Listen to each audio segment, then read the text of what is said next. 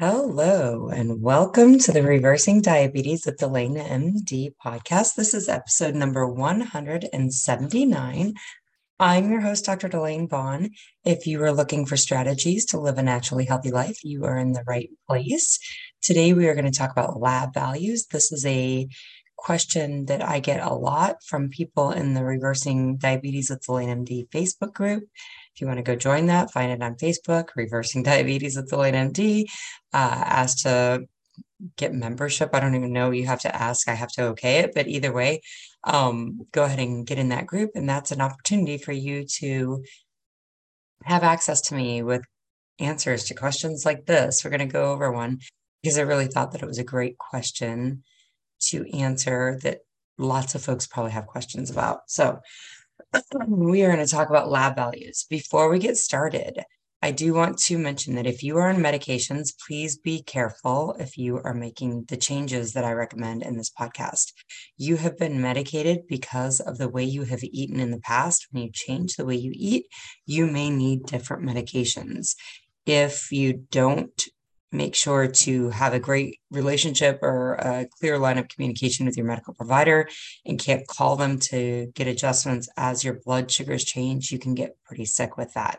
So please be careful. Call your doctor, let them know what you're going to do, start making the changes, call them back and tell them when your blood sugars are getting questionable to you or wherever they've given you guidance on that, and ask them what they want you to do with your medications. Be very careful. Watch your sugars closely. You can get very sick if you don't watch very closely. All right. I also want to mention, please follow me on social media. This is where you can get information about freebies and seminars and webinars and 5-day sessions and all the things that I do. You can find it on Instagram and you can find it on on Facebook, both at Delane MD. Everybody should have the opportunity to live a life that's free of diabetes. And this podcast and the things that I do for the general public is my effort to make that available to everybody. So find me on social media so you'll have the opportunity to get signed up for those. All right, lastly, leave me a review. Actually, it's not lastly. I've got some other things I need to mention. Leave me a review. If you're enjoying the podcast, if you're listening on Apple Podcast or iTunes or Google Play or Spotify or wherever you're listening, if you're listening on there, leave me a review, leave me a rating. Those ratings, those reviews make this podcast available to other people. The algorithm puts it out in front of more people with the more ratings and the more reviews that the podcast has.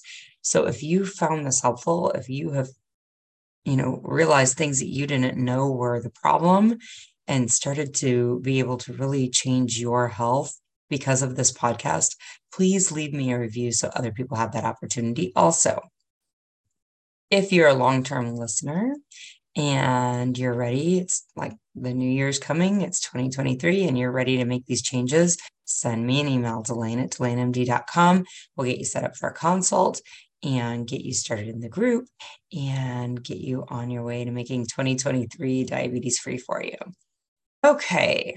The last thing, we are recording this. I am broadcasting this on YouTube. So if you want to get a hold of this information earlier than when it drops in the podcast app, typically that's the beginning of the week, go to YouTube, find me, my channel at Delane MD, and you will get notified when I go live on YouTube and you can find this information earlier. I did sneak in here today to do this. I didn't make any announcement. I usually do these on Wednesday mornings, but I've been doing the free 5-day session. That's been so much fun. I've been busy this week. It's the break root week. I'm doing this early before my kids wake up. I've got ear pods in because I'm afraid my kids are going to wake up and they distract me. So, it's kind of been a different week. So I'm kind of sneaking in here to do this early. So, all right, let's talk about lab values and kind of what they mean and what we're looking to create with them. The first thing I want to talk about is our finger sticks. What we call it in the group. One of the clients started calling it this, and I've ran with it because I think it's brilliant. It's the prick machines. The prick machines that we use, there are home, what we call glucometers or glucose meters or blood sugar checkers, whatever words you might use. There's a variety of different brands. I have no horse in the race about which brand you use, but the finger stick machines, the prick machines, measure your blood sugar. Now, one of the main questions that I get is there's so much fluctuation, even from moment to moment in the blood sugar readings that I get. So somebody will check their blood sugar and they don't like the reading, or they don't believe the great reading that they're getting. And so they check it again. And there's a variance between those two. So maybe the first reading is 110 and the second reading is 115, and they check it again and it's 108. And they're like, why is this quote unquote so different? So what you need to understand about our technology for measuring blood sugar is it is not super advanced. Like there is not such advanced technology in blood sugar reading that we can check your blood sugar and it be precise to the next reading. Okay. So this is a precision issue. Okay. You can check your blood sugar 10 different times and get 10 different readings. And you can do that on your prick machine. But this precision issue and this technology issue is also true for the hundreds of thousands of dollar machines that they have at your local medical labs. Okay. This is just a technology issue. We do not have the technology to be more precise than that. So even when they draw blood from your arm and they send it off to the lab, they send that vial to the lab. That lab can run that vial of blood 10 different times and get 10 different readings. This is not an element of anything you've done wrong or your machine being broken or their machine being broken. This is an element of the precision that we have to test exactly what your blood sugar is, okay? So what you can expect is that if you take a blood sugar reading and it seems reasonable, I'm going to come back to that, it seems reasonable that blood sugar reading can represent 10% above and 10% below that number. So if you take a blood sugar reading and it's 200, that may represent anything between 200 and 220, because 220 is 10% above 200, or that blood sugar reading can represent anything between 200 and 180, because that's 10% below 200. Same thing for your blood sugar reading of 100. 10% of 100 is 10. So it could be 10 points above, so to 110, or 10 points below to 90. Okay. You can have variance between 90 and 110. If your blood sugar reading is 200, between 180 and 220. I know that seems like a wide span, and it is, but do understand, if your blood sugar is 215 or if your blood sugar is 185, they're both too high. That's really what it comes down to. And seeing specifically exactly what it is not as important as knowing it's too high, right? So do understand that if you do get a high blood sugar reading, like say you've been eating clean, most of your sugars typically are 125 after you eat, and suddenly you get a reading that's 225, like way off. Repeat that. Okay, repeat that. That's not expected. But if your sugars have been 160 and you get a reading of 175, that falls within that 10% range, right? That 10% above 160. You probably shouldn't be surprised by it. And again, they're all too high. They just need to be ratcheted down. And that's what we learn how to do with these dietary modifications. So understand your continuous glucose monitors. They are put into your subcutaneous tissue essentially and keep a continuous reading. Some of those can be off too. That technology is not perfect. It's not bad or good. It's just not, precision. It's never going to be super precise or accurate. You are getting readings, and whether it's 175 or 179 really is irrelevant. you understand that 175 is just too high. The CGMs are important to understand that sometimes the sensors get off and that their data can be off. So if you ever wonder if it's accurate, you really should check it with a finger stick machine, one of the prick machines. And even that is, again, it's not going to be perfect. So for those day-to-day monitorings, do not stress about in the moment changes or, yesterday my fasting blood sugar was 110 and today it's 125. That day-to-day reading is not as important as watching what happens over weeks and months to see it trend downward. That can be an accurate change, that 110 to 125. Okay, that can just be what we're seeing in that day. Don't lose sleep over it. What we want to see is a trend in the right direction. So let's talk about hemoglobin A1C readings and what they mean. Many people are aware that that is a 90-day estimate, or a 90-day average, really. It's not an estimate, a 90-day average of what your blood sugar has been. So hemoglobin A1C, the general explanation that I give people, hemoglobin is a molecule in your red blood cells that carries oxygen all over your body. Some of your hemoglobin molecules are different from other hemoglobin molecules. This is ironic, but I say that they're like M&Ms. Some are blue, some are green, some are yellow, some are red, right? Like they're different types, but the same molecule, essentially. They have little differences, nuances about them, but the same molecule. Some of those different types of hemoglobin bind to glucose, and they carry glucose bound to it.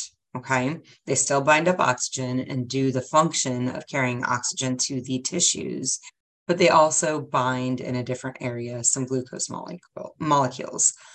So the percentage of those that are bound to glucose, like out of 100% of the ones that can bind glucose, the percentage that is bound to glucose depends on the amount of glucose you have floating around in your system. So if you're a diabetic and you have a huge amount of glucose floating around in your system, you're going to have a higher percent of that hemoglobin that can bind glucose bound up to glucose, just as a mere effect of you having more glucose in your system. Okay, so the red blood cells and the hemoglobin get degraded and recycled every 90 days. So that's where we get that 3-month average. The blood sugar reading, or the hemoglobin A1C reading that you get on any given day represents the average blood sugar that you have had presented to those hemoglobin molecules over the last 90 days. Okay, so that is what a hemoglobin A1C is, and that's what it means. Do you understand that if you get your blood checked in October, like in the end of September, and then you get that reading in October, and you continue through October eating the same way you were in September, but then November and December, you're like, all right, it's time to do this. And you start making you join my group, you start making all these changes to your diet, and your blood sugars drop. And then you get your blood sugar or your A1C rechecked in the end of December, early January. That reading is going to represent 1/3 of it will represent what happened in October when you hadn't made any changes. 2/3 will represent what you've been doing for the last 2 months. So it may not be entirely representative of the dietary changes that you have made recently. Okay, so understand that that's what's going on with your hemoglobin A1C. Again, you want to see it trend in the right direction. A few other lab readings that your doctors look at, that I look at with my clients in order to kind of get an understanding of their metabolic health, are triglycerides, the LDL, both of those are off of your lipid panel, your ALT, which is a liver enzyme, and then your fasting insulin level. And then lastly, I think it's kind of a nice thing to look at, even though it kind of represents something different, is your HDL, which is also off of your lipid panel. So I want to talk briefly about the triglycerides. The triglycerides are on your cholesterol panel, your fasting lipid panel, and they represent the amount of fat made in your bloodstream, or represent the amount of fat in your bloodstream that is derived, that comes from carbohydrates. So it is really a representation of carbohydrates.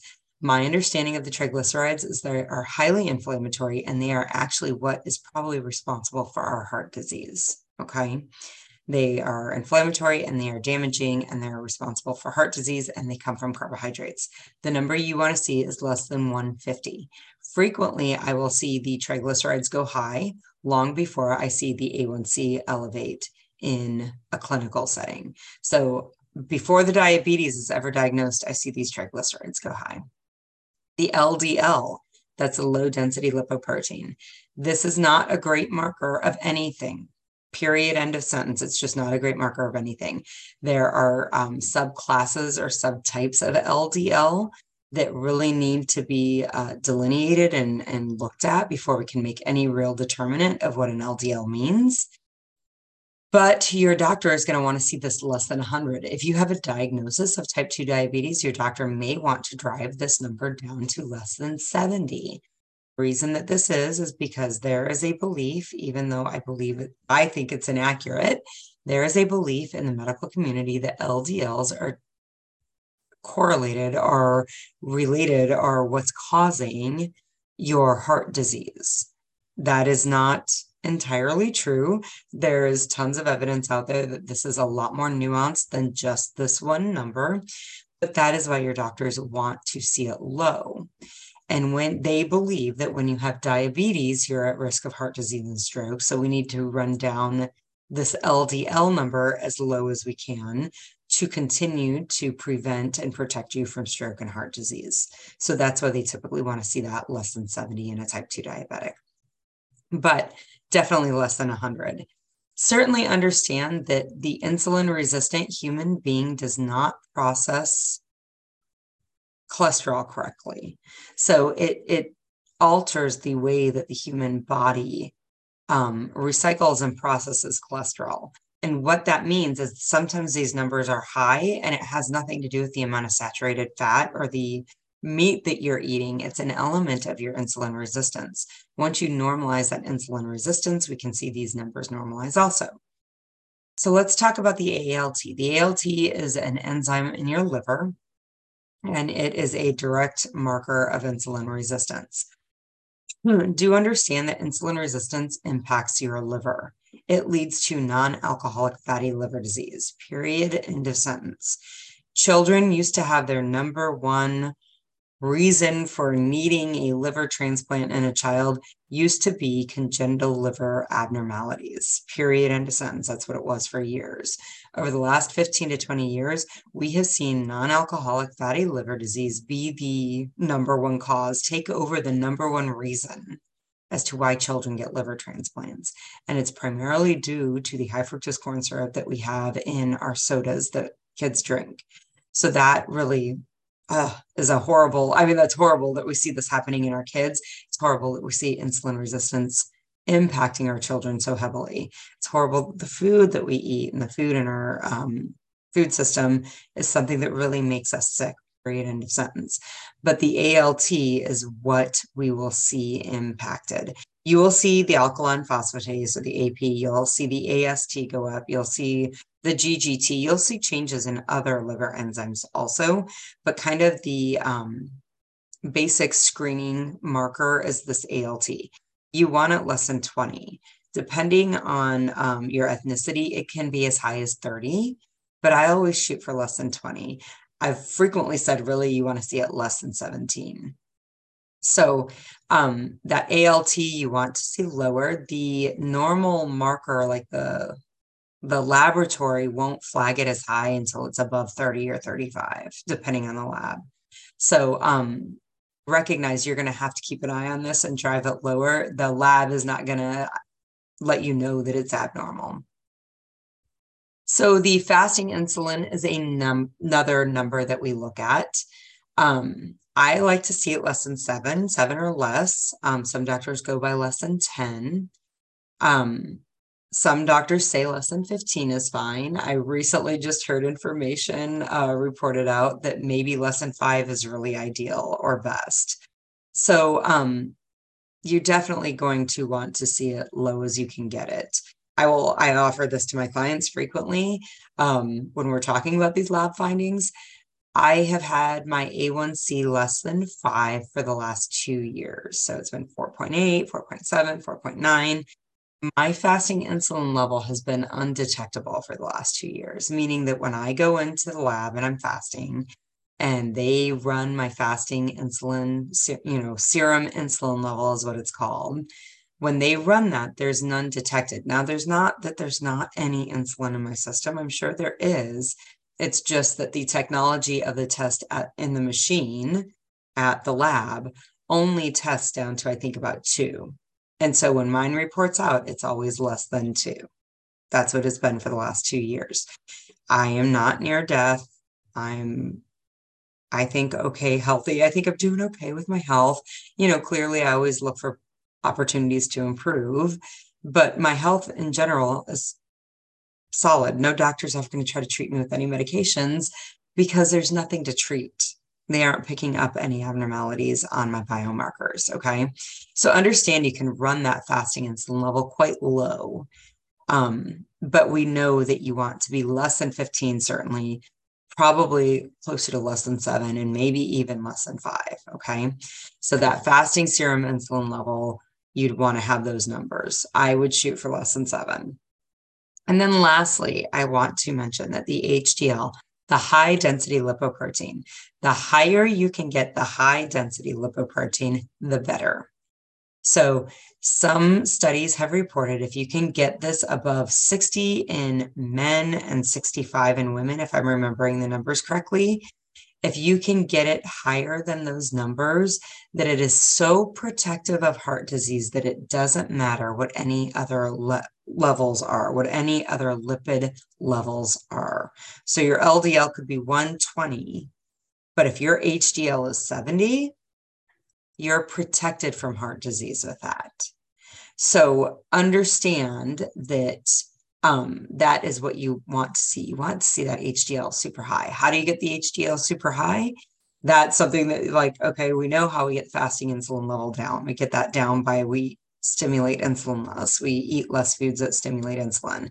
How do we fix the LDL? Same thing. You're going to want to normalize your insulin resistance. Same thing with triglycerides, same thing with the ALT, same thing with the blood sugars. But how do you get the HDL high?